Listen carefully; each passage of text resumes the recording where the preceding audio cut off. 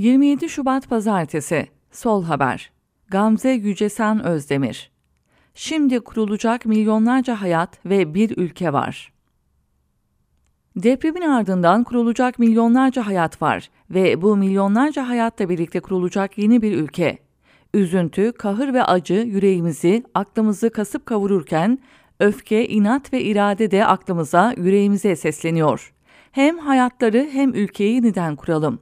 Yıkımdan yeniden inşaya doğru 3 önemli başlık var önümüzde. Sosyal politika, halk dayanışması ve sosyalist siyaset. Sosyal politika, deprem bölgesi bir işçi havzası. Daha çok küçük ve orta ölçekli işletmelerin bulunduğu organize sanayi bölgelerine sahip. Dolayısıyla deprem felaketini yaşayanların önemli bir bölümü düşük ücretli, sosyal güvenceden büyük ölçüde yoksun ve örgütsüz işçiler.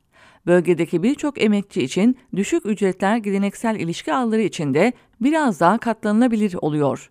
Geleneksel ilişki ağlarıyla ailenin sağladığı destek mekanizmalarını kastediyorum. Ailenin evinde oturmak ya da aile büyüklerinin sağladığı çocuk bakımı gibi. Gelir ve geçim koşullarını etkileyen bir başka durum da işçilerin bir bölümünün kırla bağlarının hala devam ediyor olmasıdır. Depremin hem çalışma yaşamını hem kırla bağları hem de aile destekli ilişkileri zedelediği düşünüldüğünde emekçiler için felaketin boyutu daha da derinleşiyor.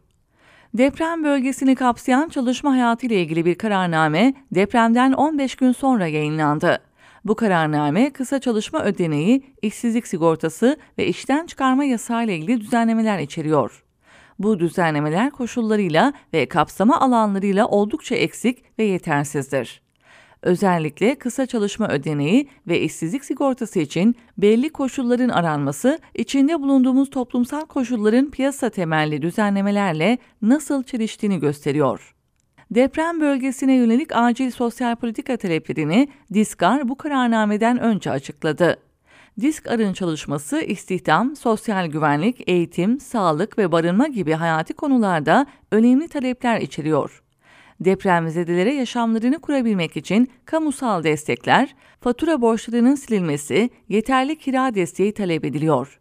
İşten çıkarmaların yasaklanması, depremde hayatını kaybedenlere hiçbir koşul aranmaksızın ölüm aylığı bağlanması, çalışamayacak durumda olanlara hiçbir koşul aranmaksızın malulük sigortası bağlanması gerektiği belirtiliyor. Halk sağlığına ve eğitime yönelik acil taleplere ve özellikle kadın ve çocuklar için de sosyal politikalara işaret ediliyor. Afetin yıkıcı sonuçlarıyla mücadelede sosyal politikaları oluşturmak ve onları hayata geçirmek önümüzdeki en acil ve öncelikli mesele. Bu konuyu ele alış biçimimiz, emekçi kesimlerin kolektif çıkarlarını koruma sürecini de belirleyecek. Bir başka deyişle depremzede yurttaşları piyasanın yıkıcı düzeninden korumak için atılacak adımlar, yurttaşların bütününün piyasalara karşı korumaları için bir zemin teşkil edebilecek.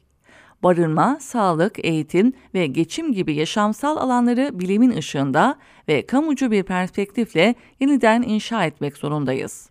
Halk dayanışması. Karşı karşıya kaldığımız bu büyük felakette halk donup kalmamıştır. Hareketsiz ve kıpırdayamaz hale gelmemiştir. Müthiş bir toplumsal dayanışma içinde afetle baş etmeye girişmiştir. Tam da bu noktada halk kültürünün kurucu unsurları harekete geçmiştir. Bu toplumun kültürü dayanışmacı ve paylaşımcıdır. Sınıf kültürü de öyle. Sınıf kültüründe kolektivizm, adalet, hakkaniyet arayışı ve dayanışma kurucu unsurlardır. Açığa çıkan bu halk dayanışması toplumcu siyasetin taşıyıcı direğidir. Sermayenin ve düzenin mantığı ve değerleri bu zeminde sorgulanacaktır. Halk acılara teslim olmak yerine güçlenmekte, özgüven ve siyasal kavrayış kazanmaktadır. Dayanışma hiç hesapsız eylemi gerektirir. Hesapsızlık, piyasanın da onun düzeninin de içermediği bir şeydir. Bu ülkenin sosyalistleri, devrimcileri deprem sürecinin tümünde halk dayanışmasının içindeler. İlk günden bugüne muazzam bir çaba sarf ediyorlar. Tüm imkansızlıklara, tüm zorluklara rağmen ellerinde ne varsa onları ortaya koyarak, yetenekleri neyse onları kullanarak halkla birlikteler. Ve biliyoruz ki bu memlekette ne zaman ki sol kendisini emekçi halkın içinde ve onun parçası olarak tanımlar, orada umut vardır. Ne zaman ki devrimciler ve halk yan yanadır, fikirler ilk başta örtüşmese bile birliktelik mutlaka kurulur. Umut muhakkak yeşerir. Dolayısıyla yeni bir ülkeyi kuracak olan sosyalistlerin ve halkın var ettiği dayanışmadır. Sosyalist siyaset. Depremle birlikte apaçık görünür olmuş sorunlar kapitalizmin, piyasacılığın, gericiliğin ve emperyalizmin yüzleridir. İşlemez bir kamu yönetimi, işlevsizleşmiş kurumlar, kar hırsıyla yapılmış dayanıksız yapılar, yoksulluk yüzünden içinde yaşanmak zorunda kalınmış evler, enkaz başında okunan selalar. Bunlara karşı hiç eğilip bükülmeden eyleyen ve konuşan bir sosyalist siyaset var. Planlı, devletçi bir ekonomi, toplumcu eşitlikçi politikalar, laik bir siyasal düzen ve bağımsız egemen bir ülke. Enkazın altından ve üstünden yükselen itirazlarla halkın neyi istemediğini çok iyi duyuyoruz. Halkın ne istediğini dile getirebilmesi içinse onların ve sosyalistlerin sesinin buluşmasına her zamankinden daha çok ihtiyaç var.